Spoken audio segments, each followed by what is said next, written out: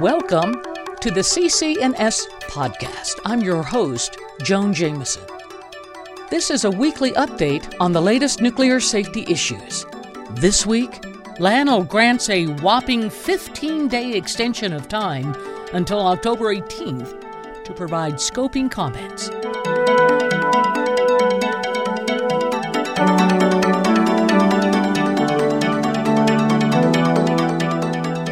The privileges of the rich and powerful Los Alamos National Laboratory, LANL, and its plans to expand the fabrication of plutonium pits or triggers for nuclear warheads continue.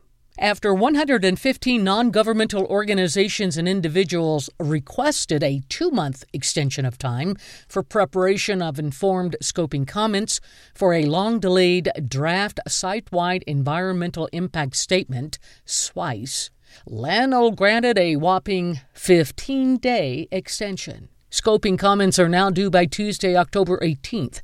If you plan to email your comments, submit them before 11:59 p.m. Mountain Time.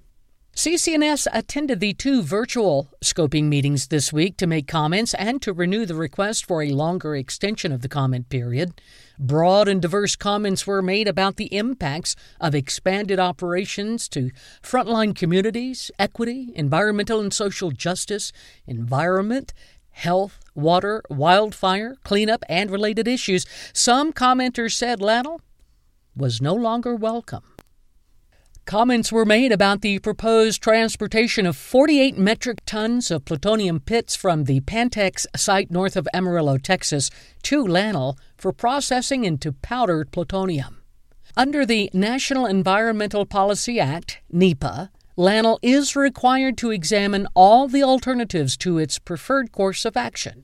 We learned that LANL has inserted its program of fabricating 30 plutonium pits per year into its proposed no-action alternative. What does this mean? It may mean that LANL will proceed according to the last SWICE finalized in 2008. We'll have to wait and see what's in the draft SWICE. Over the last 14 years, many changes have occurred, including the shutdown of the plutonium facility for 3 years. Some commenters called LANL's bait and switch a quote-unquote sham. Commenters struggled to orient themselves in the virtual Zoom meeting. The view and chat functions were disabled, leaving the viewer unable to do more than to view the presentation. CCNS and others argued against only holding virtual meetings. It should have been a hybrid, with people being able to be seen on the screen and in person. By disabling the view and chat, people were unable to communicate as would have been done during an in-person meeting. While the 30-minute LANL presentation was not recorded, the PowerPoint is available at energy.gov/NNSA/NEPA-reading-room.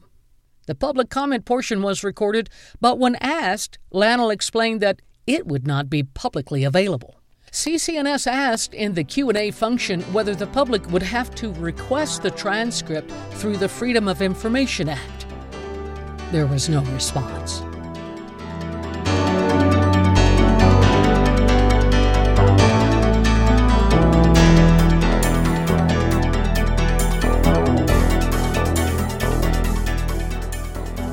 Thank you for listening to the podcast. Please visit our website at nuclearactive.org. You can also follow us on Facebook, Instagram, and Twitter. Your support is greatly appreciated. Tune in next week for a new podcast. If you found this podcast informative and helpful, please consider a monthly contribution to continue our efforts. You can go to anchor.com to listen to the podcast and make your contribution there.